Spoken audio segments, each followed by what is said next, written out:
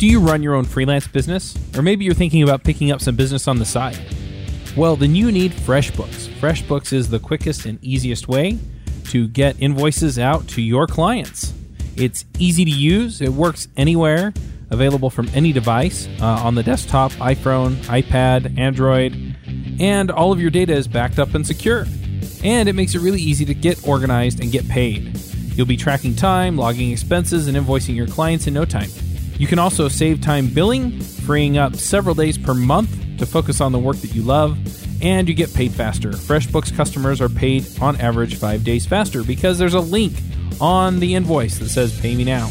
And it's a great way to grow your business. Plus, FreshBooks is offering a 30-day trial. That's right, 30-day trial if you try them out. So go to gofreshbooks.com/devchat and enter devchat in the How Did You Hear About Us section.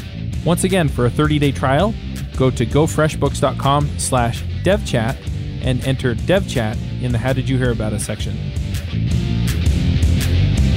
Hello, everybody, and welcome to episode 1 of the Views on Vue podcast. This is our inaugural episode. Strangely enough, we're actually recording this second. We pre-recorded our second episode, but this will be the first episode that we release. I am your host, Joe Eames, and on our panel today we have Cher Stewart.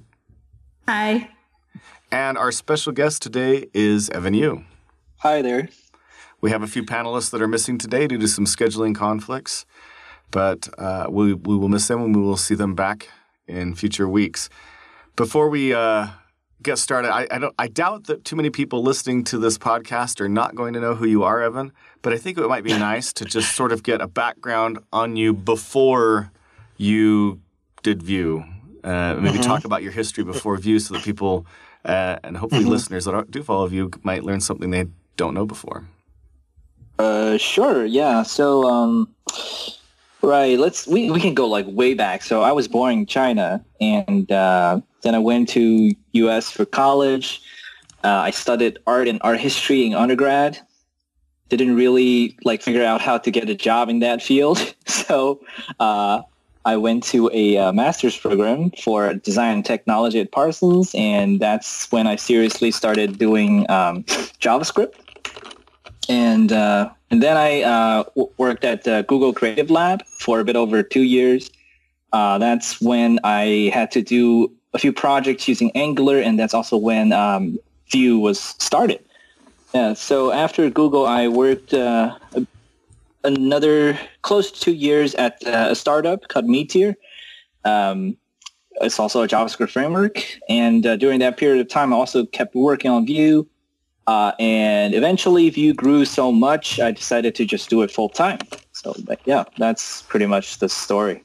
Okay, so let's dig into just a few of these things. They popped out at me. So you worked at Google, and you said you were working at their research labs? Google Creative Lab. Google Creative Lab. So can you explain a little bit about what that is and what your role there was? Yeah, so a lot of people probably heard of Google Lab, but Google Lab is a totally different entity versus Google Creative Lab. Creative Lab is more like a half agency, half creative agency, half UX research or prototyping team. So we sort of work with internal Google teams. So we take them on as our clients, and we have and the Creative Lab consists of a mix of creative technologists. That's me, and like filmmakers, creative directors, copywriters, product managers. So all kinds of different people from different disciplines all kind of work together. They form teams from time to time and work on different projects. So we collaborate with internal Google products and help them sort of come up with crazy ideas on how their product could be evolving next, and what a thing could be like in 5 to 10 years, or how we can improve the UX using some novel techniques, or just in general, just exploring new ideas. So that was a really fun environment to work in. And my role there was called creative technologist, which involves building a lot of prototypes. So we'd come up with some crazy ideas, and then we want to have something tangible so that people can actually interact with it and feel like what the end result would be like. So a lot of times it's like we would build these like prototypes with mocked data sets. So we don't really, because like the real product obviously would need like a really huge data set and backend to support it. But like in our like prototyping phase, we just like pretend we have all the backend technologies figured out and then figure out what the end user experience would be like. And my job was pretty much like building a lot of prototypes for that front end using web technologies. That's interesting. I had no idea that whole thing even existed. Like, yeah, so because the projects that we worked on are confidential, right? Like most of the stuff I can't even talk about, although we worked on quite a bit of like, projects there. The only few things that eventually, so the thing is a lot of the projects are confidential. A lot of them remain internal. So they circulate internally at Google, but eventually they don't necessarily turn into real products. A lot of time it's like one or two of the shining ideas from a prototype would then get absorbed into a real product. So that's sort of the type of frustration come from, because you keep working on that thing for a very long time, but eventually you don't get to really talk about it. Like, so I can only say like we worked on crazy ideas, but I can't really say what it is. Right. Gotcha. Cool. And then you said that you worked at a startup. You called it, I didn't quite catch the name, Meteor? Yes, Meteor. That's the full stack JavaScript framework. Sorry. I guess it was a little bit of lag. I didn't quite hear the pronunciation, didn't hear that correctly. Gotcha. You worked on Meteor. Yeah. Well, that's really cool. Yeah. I didn't know that you worked on that as well. So you're working on Meteor, and you had said that Vue kind of had started up a little bit before you went and worked on Meteor, right? Yes. And so you were working on Vue. You went to go work on Meteor, and then there was roughly at that time that Vue just really started taking off, and you decided to go off and focus on that. So for Vue to take off, like I think it's kind of weird because people often ask me like, when did Vue like started to blow up? And for me, it's really not like an overnight thing. It just there's several stages of growth, and every time it's like, oh, it's more popular than before. But if you compare it with today, like when I got like 3,000 stars on GitHub, I was like, holy crap, this is like the hottest project right now. But like compared to today, 3,000 stars is like nothing, right? Back then, the metrics were just different, because back then I was comparing Vue to other, new and upcoming experimental projects. And today people compare it with Angular and React. So that's like on totally different scales. So when I joined Meteor, Vue was like decently known, but like it's nowhere near where it is today. Mm-hmm. So people wouldn't even consider it something that, but back then Meteor was already like super, super well known, super popular. It's like one of the highest starred project on GitHub, and it got huge venture backing. So it's like when people think about comparing Vue and Meteor back then, it's like not on the same scale. Right.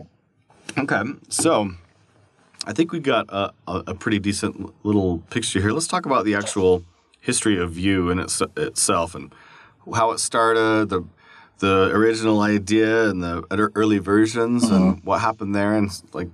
Let's just start with that. Just the creation, the original, initial inception and creation, and tell us a little bit about that. Sure. So as I said, I was working on all these prototypes, and we in a field of those projects, we were using Angular 1.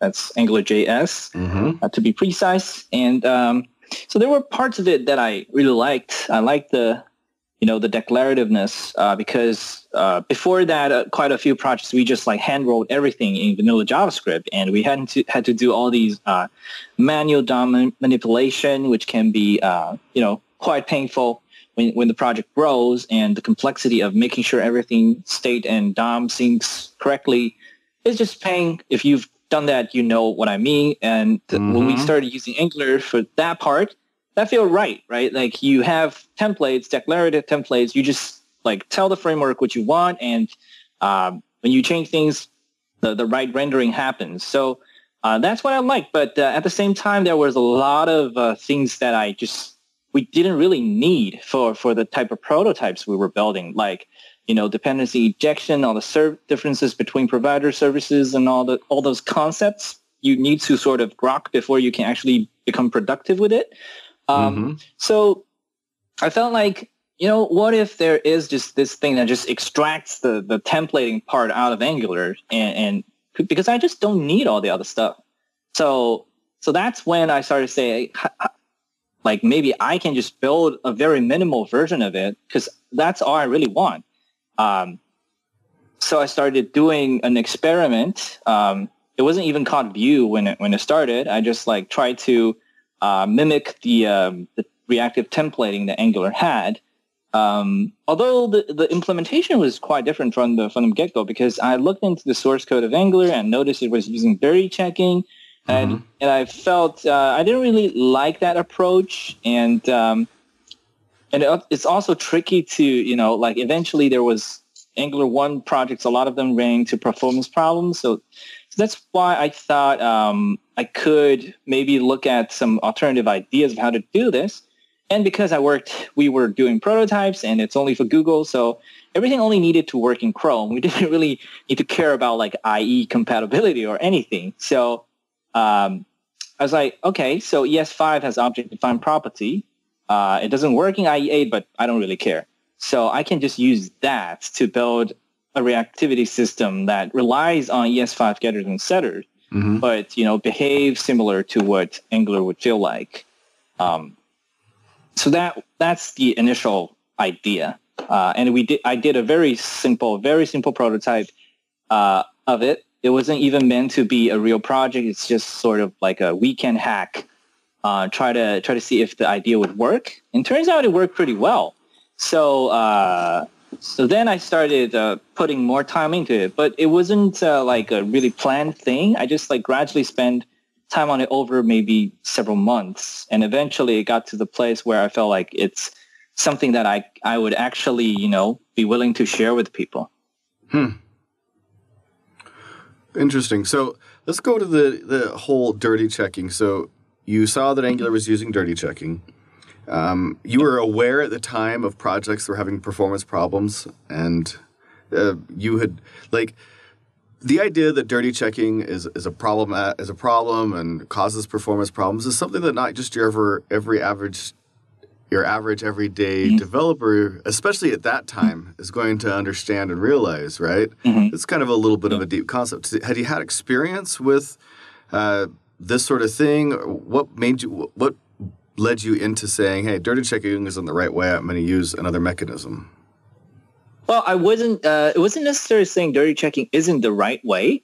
It was more like, I could see the trade-offs, right? Like in order to ensure correctness, dirty checking was like the most straightforward way to ensure correctness when you re-render, but it's also sort of a brute force way to ensure correctness. Right. So, right. And it just felt boring if I just copied exactly the same algorithm that Angular used. So I felt like I want to try something different. And also the browser compatibility thing was another reason. So it isn't necessarily saying dirty checking is bad. It surely has its drawbacks, but at that time it was more about the idea of I could take some different trade-offs in return for something that would fit my use case better. And in the long term, because when I look at the dirty checking code, there was literally I don't know if the comment was still there. I was reading Angular's source code, and there was literally a line of comment saying, now we're going to recursively dirty check all the nested scopes. It might sound crazy, but it works. So I was reading that line. I was like, maybe we can do something different. Gotcha. Yeah. Gotcha. Okay. So had you this was before you started working on Meteor. So what to that point made you say, I want to build a whole framework? Right? Or what made you think that you could? Right. So my work on Meteor wasn't like I didn't create Meteor. When I joined Meteor, it was already a venture-backed company with a whole team on it. Right. The framework's already there. I was only sort of joining the team as an additional engineer to work on a small piece of it. So because Meteor is a full stack thing, the scope is just like way larger than what Vue was trying to do back then, right? Vue at that moment was really, really just a tiny Vue layer framework. It's like maybe less than 10% of what a whole full-scale framework would include. So Meteor had all these parts. It had like databases, the whole package system, its own templating engine, its reactivity system, the mini Mongo, the backend, front-end syncing. So it's a very complex system. So for me, joining Meteor was really sort of because it was a huge scale JavaScript project, and it was open source, right? And as I said, when I was working at Google, I got sort of, it was really fun projects, but, over 2 years that we kind of worked on a lot of these things, but very few of them eventually, I can't even share them. I can't talk about them. So I wanted to work on something that's, more open, that's sort of public, open source JavaScript. So Meteor was one of those, and it's also a startup that could actually give me a job to work on it. So that's a very good opportunity, so that's why I joined Meteor. But it's not like I'm, for me, Vue was my project, but Meteor is different because I was only part of the team. Mm-hmm. Gotcha.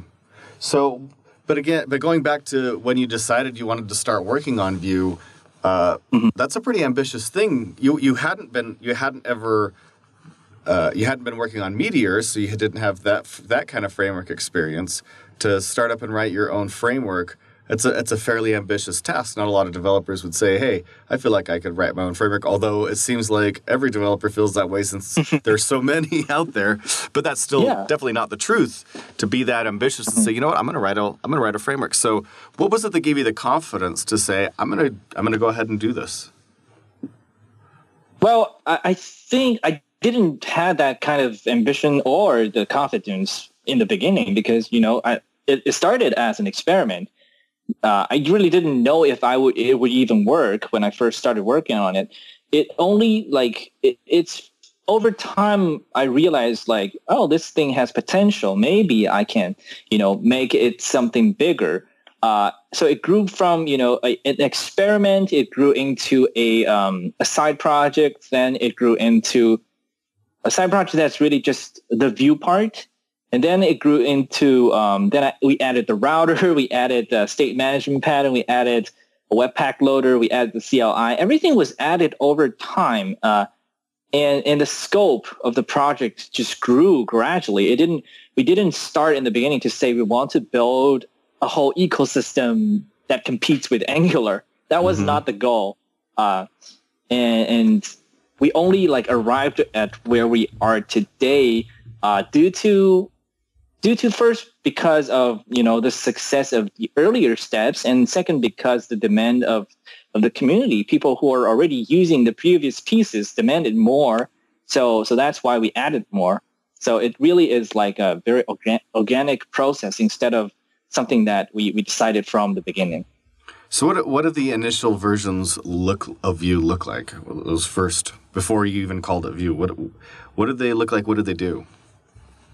So I don't know if you've written Vue code before, but the simplest, right? So the simplest example, like the hello world of Vue, is you get a Vue global, right? And you just new Vue, create a Vue instance. You give it some data, you give it a template, and just binds the thing and renders it.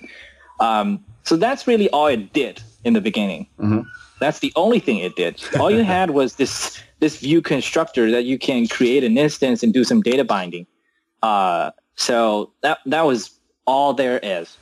And everything else was added on later. What did you call it initially? I don't know that I caught that. It was first called Seed. Seed. Because I wanted to use it as like the seed of a new project. Mm-hmm. But later on, I found out the name was already taken either on NPM or on Bower, so I had to just find a different name. And because it's a Vue layer library, so I tried Vue, already taken, and then also sound kind of plain if you just use the English version. Mm-hmm. So I threw it into Google Translate and saw, okay, the French translation is also looks like Vue, but it looks cooler, and it's not taken on NPM. So that's why it was called Vue. Gotcha. All right. So that's like so there's the inception of Vue. So let's talk about when you started to see some popularity from it and usage.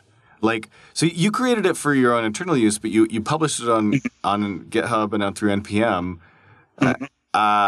Did you do much in the way of promoting it at the time, or was like the initial popularity, did it come completely as a surprise? People were discovering it on their own and started playing around with it.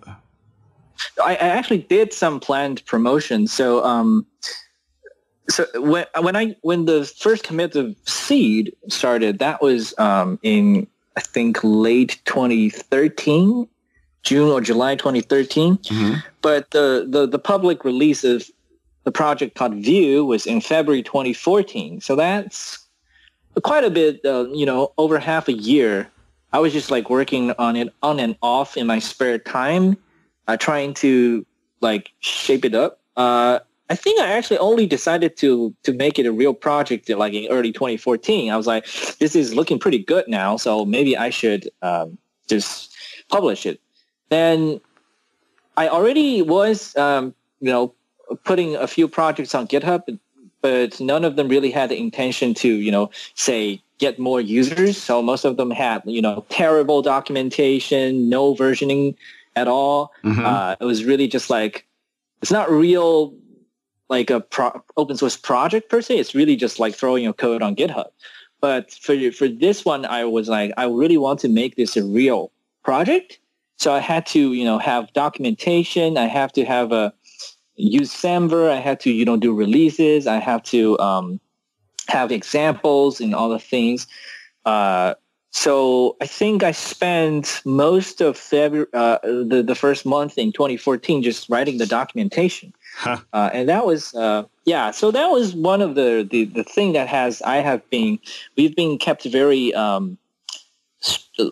one thing that kind of defines Vue in some way is like we really care about the documentation, because we feel like if your project doesn't have a good documentation that allow people to understand what it does and to be able to learn it very quickly, then your code is creating much less value than it should be. So documentation is like an amplifier for the project itself. Right. So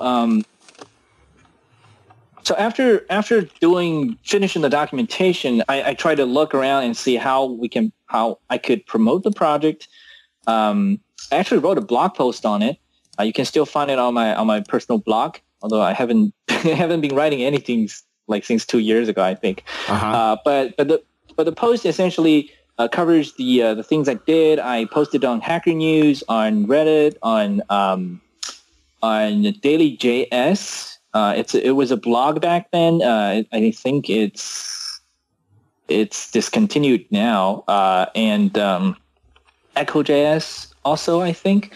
So a few of these like aggregating like Hacker News like news sources that people can upvote. And it actually got voted up to the front page of Hacker News. So that's how it got its initial attention. It got, I think, 130-ish votes, stayed on the front page for a few hours. And for the first week, I got like several hundred GitHub stars. Well, that was already a big success for me back then. I was several hundred stars is like the biggest number of stars I've ever gotten. Right. And that really like made me, and surprisingly for the initial Hacker News thread, all the feedback was really positive.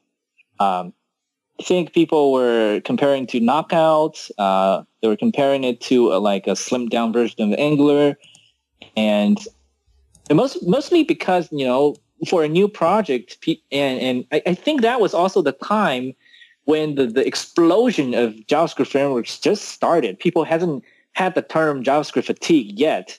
People were still pretty tolerant about these new frameworks coming out. Uh-huh. So yeah. most of the feedback was pretty positive. So that was good because I felt like, oh, people actually like this. So I should, feel more motivated to keep working on it. Right. Yeah. So that's how it got the initial use base, I think. Gotcha. Okay. Well, so you said that a few hundred stars was like a big deal to you back then. What is the Vue project at now, stars-wise, on GitHub? I think 84,000.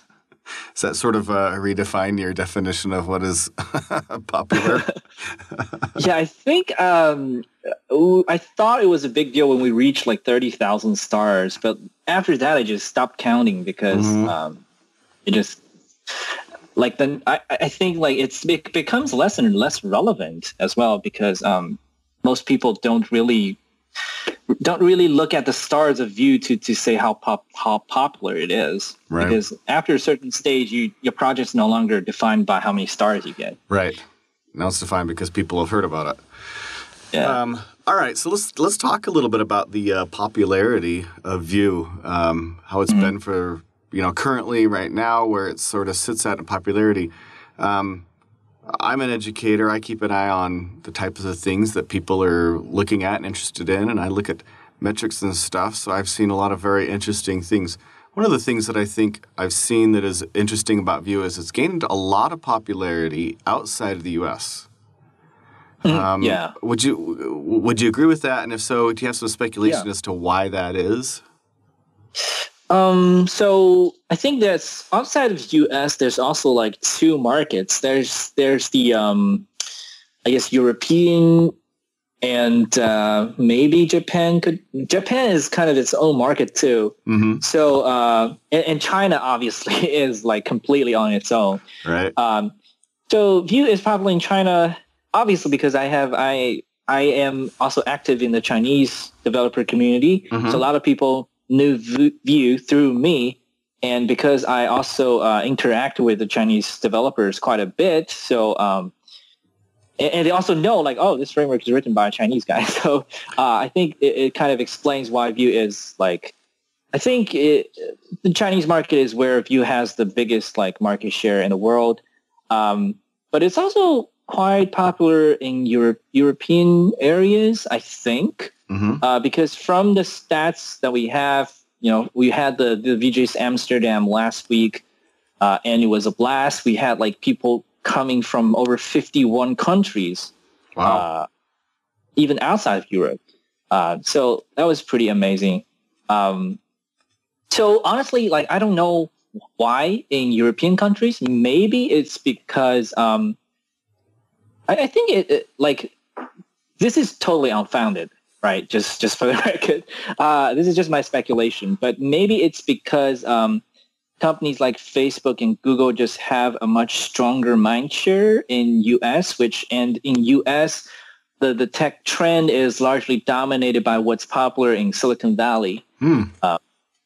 Right, so because Facebook is using React, all the hot startups are using React, so the job market just kind of radiates from there, and then all the other companies in U.S. sort of just follow what the hot startups in Silicon Valley is using. That's just my speculation. I 100% agree that is a good speculation.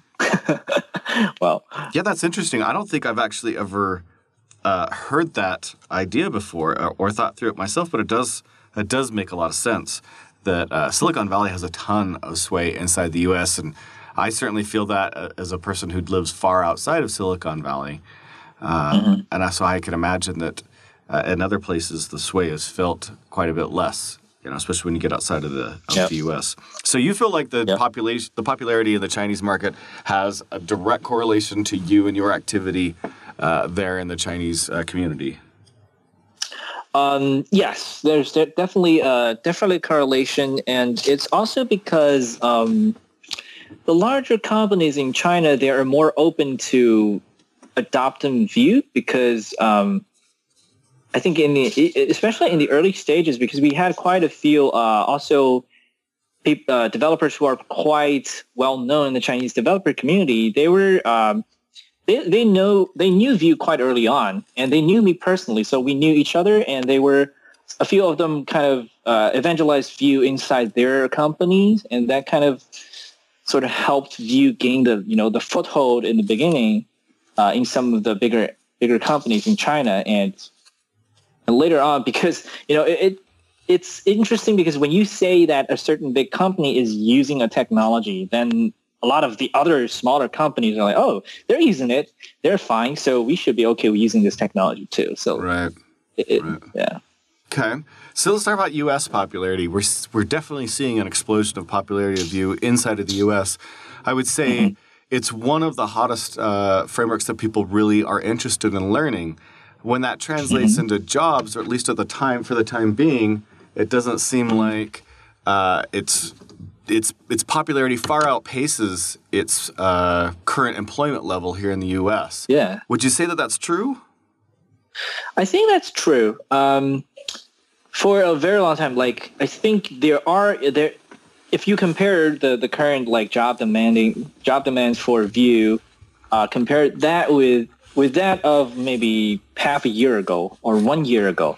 Like 1 year ago, job opportunities that's specifically asking the Vue in US was like literally non-existent back then. Mm-hmm. So if you just look at the growth rate, it's actually growing pretty well. It's just like the point where we started, we literally had to start from zero because Vue is an independent project.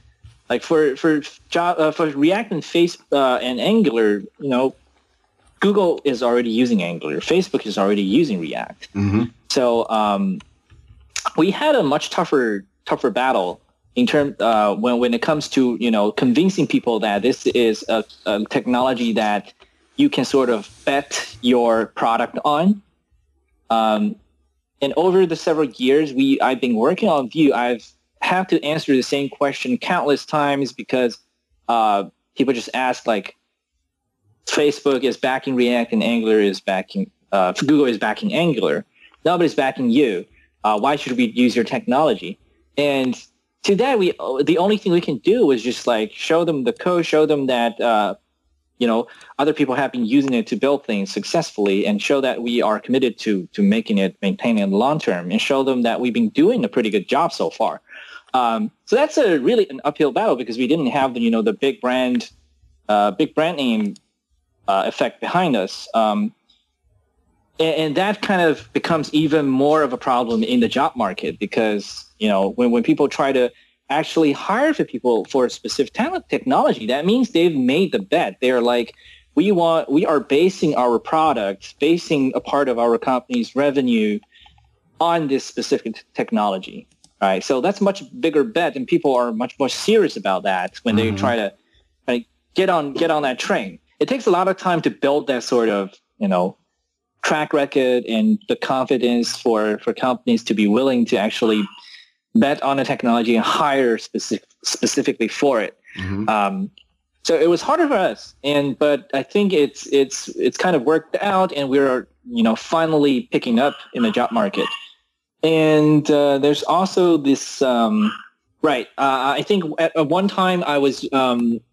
There was this thing about the curve of job growth and the curve of interest. There is these curves are sort of like, there is an offset. There's a delay between these two curves. Because it's easier to say you're interested in a technology, you're watching this technology, than say I'm actually now betting on this technology to build my product on it. Right? So for a lot of companies, they had to be in the speculation phase for quite a long time before they actually make the decision to actually hire for it. So I think eventually this growth in interest, this growth in developer popularity will eventually translate into growing jobs, but it's just a delayed curve that you have to sort of give the time for it to grow. Well, so I was on the job market during the summer. I left a particularly awful job in August. And prior to that, I had actually changed jobs because of a relocation. And so a year before that, Vue was something that was on my resume and React wasn't. And I had such a hard time, even having interviewers understand like what Vue was, and they were just concerned that I didn't know React at that time.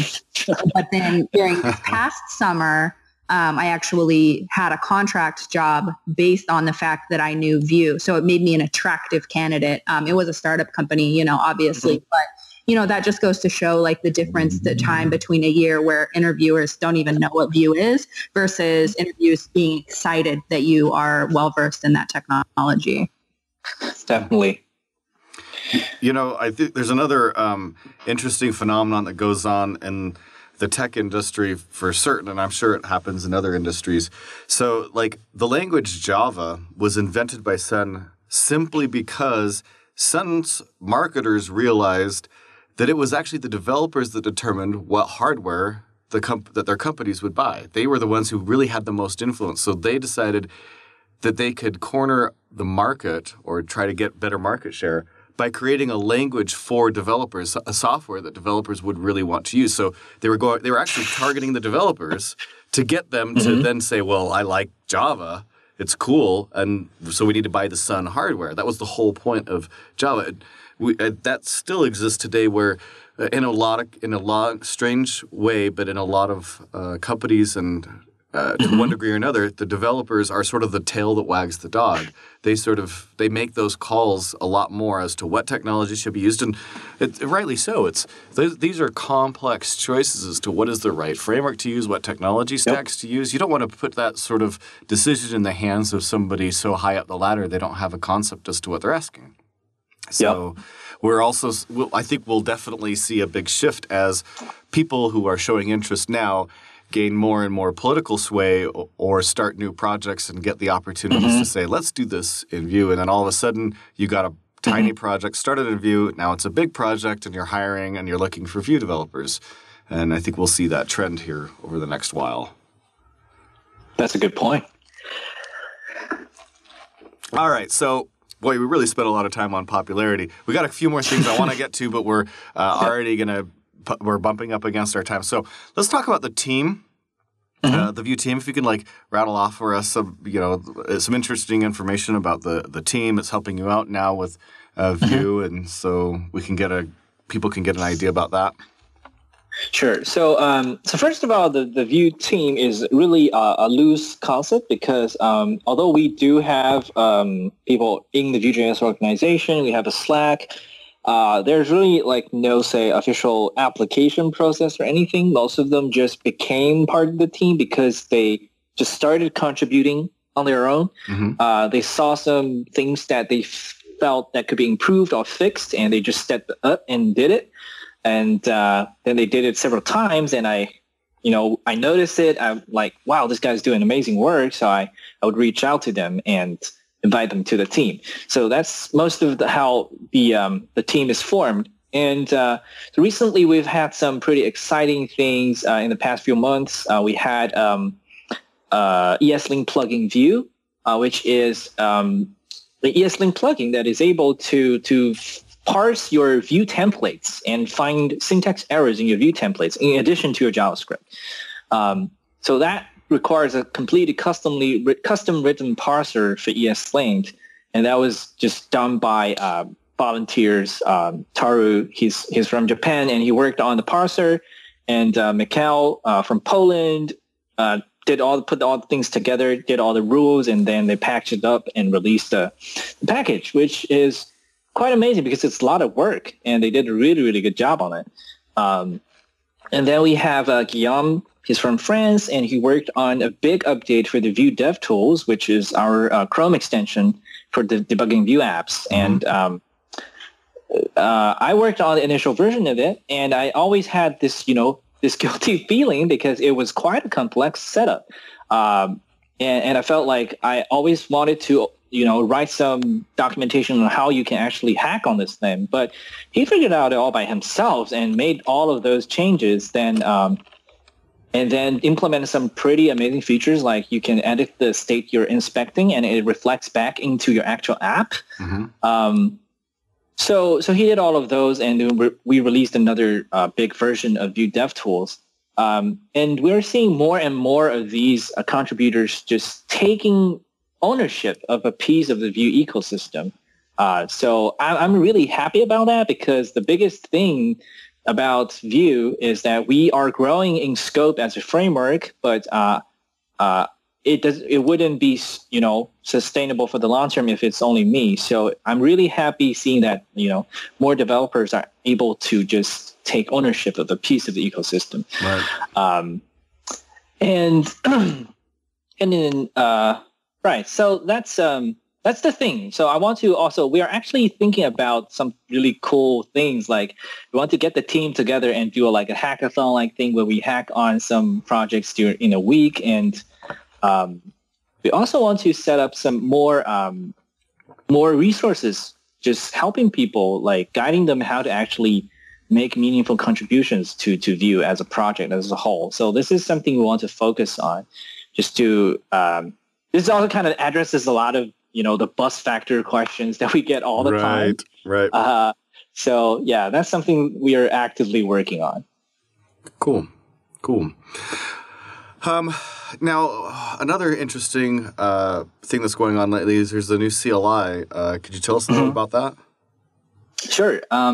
So the new CLI 3.0 just got into beta a few days ago, and it's a completely rewrite. And the biggest change is that it no longer So the previous version was really just a simple tool that pulls down a template and renders it and scaffolds the project.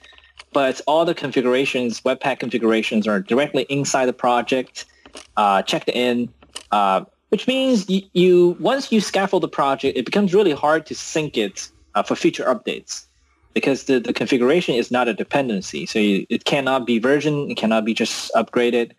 So the new version, really, there's no longer a template. Everything is abstracted inside a thing called Vue CLI service, but we still expose flexible ways for you to configure the Webpack configurations if you want to.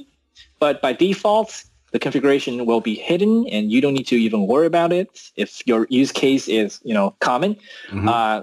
So if you don't want to worry about anything, you can just use the default configuration.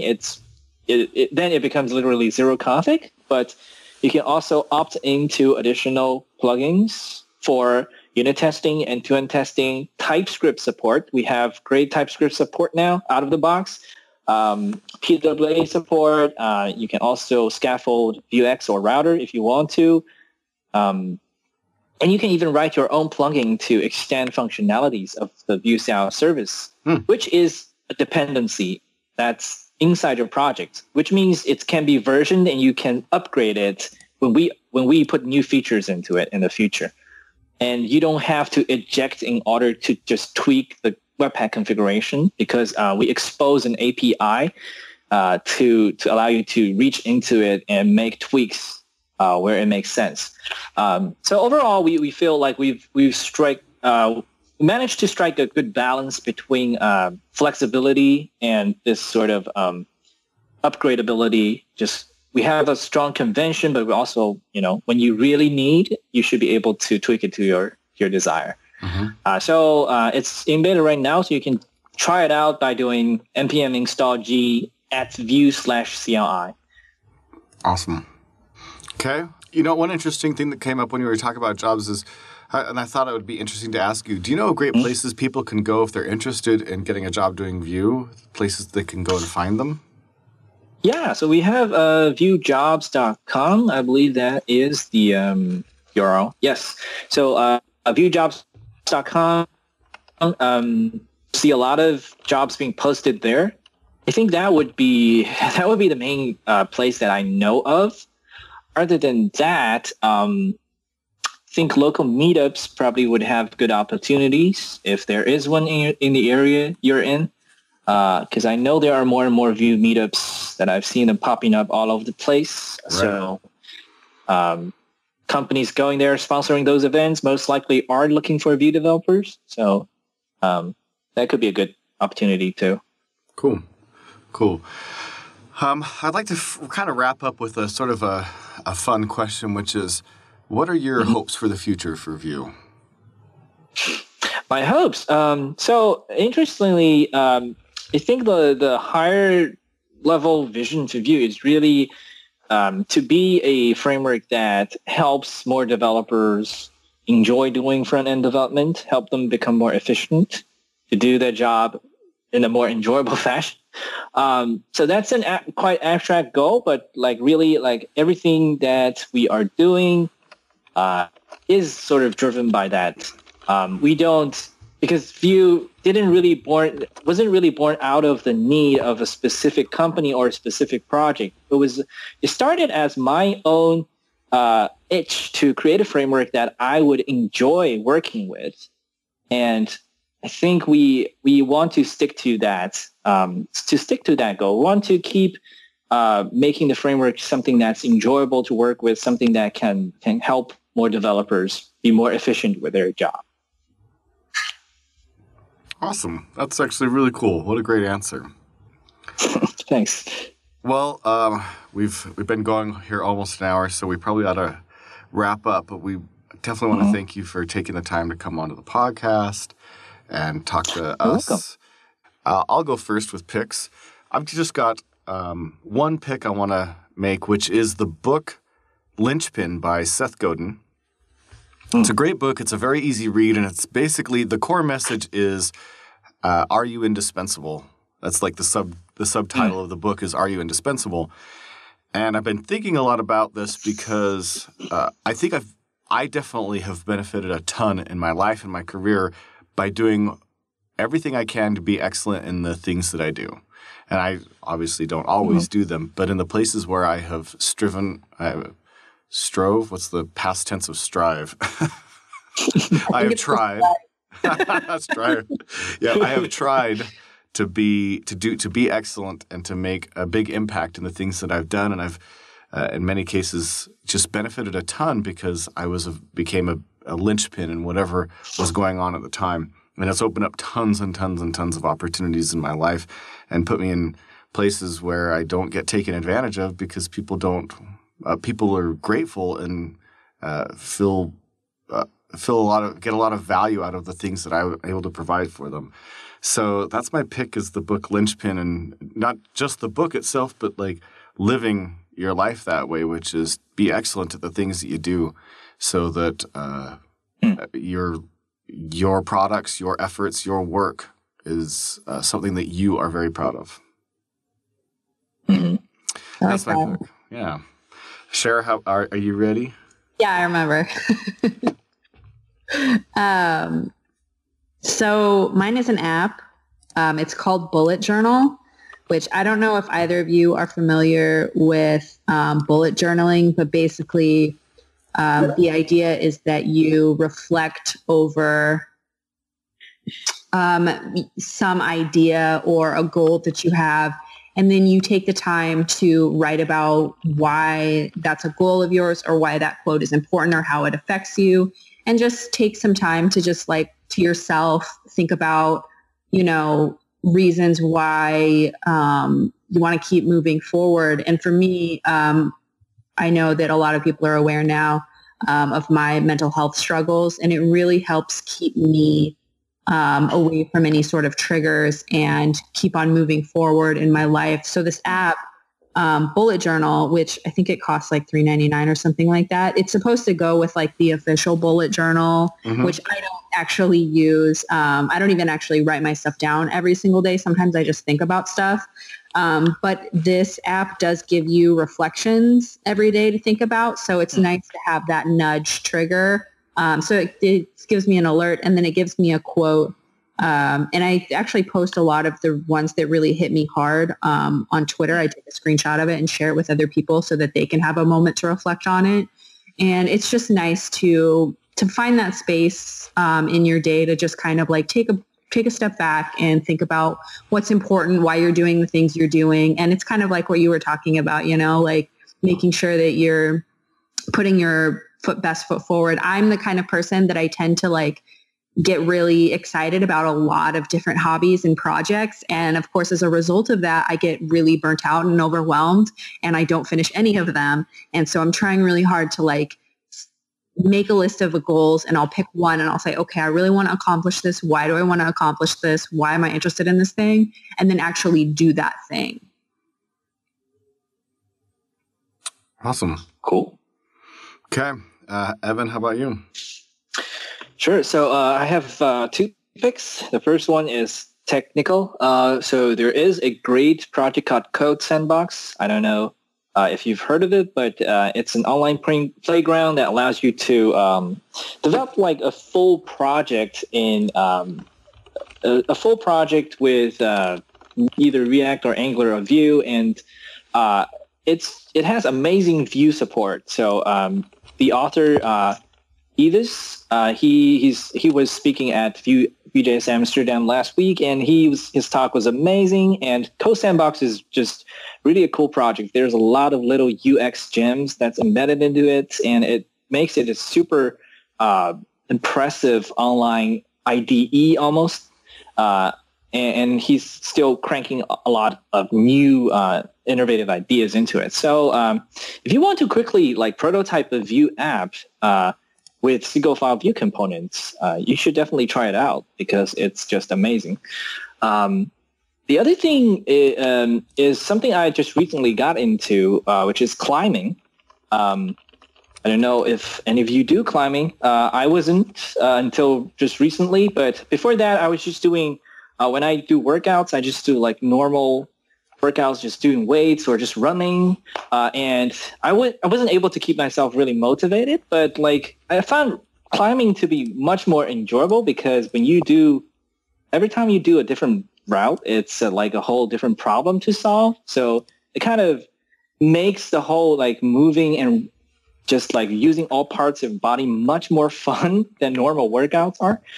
So I would really like encourage like people who have never tried it to try it out. It's really fun. Awesome. All right. Well, there was one last thing I know that you wanted to mention. Maybe it could be like an after pick. Is there's a Vue conference coming up, right? That's right. So we have a VueConf US is the official VueConf that's coming up in March 26th to 28th in New Orleans. And the ticket sales still open, and we also have a bunch of great workshops. So 1 day of workshop and 2 days of content. If you want to, also there will be a lot of companies using Vue there. So if you want to meet people who use Vue or potentially hire people or find job opportunities, it could be a great idea to attend. So cool. And I'll pitch in that there's another conference going to be coming up in October, the Framework Summit, which will be featuring a lot of content about Vue. It's a conference focused entirely on front-end frameworks, of which Vue is one of the ones that's going to receive a lot of focus. So you could check that out at frameworksummit.com. So a couple nice events coming up. Thanks very much, Evan, for being on the show. We really appreciate you spending the time again, and it was great to talk to you. And thanks, everybody, for listening. Thanks, Cher, for coming on, and we will see you all again sometime soon. Bandwidth for this segment is provided by CacheFly, the world's fastest CDN. Deliver your content fast with CacheFly. Visit CACHEFLY.com to learn more.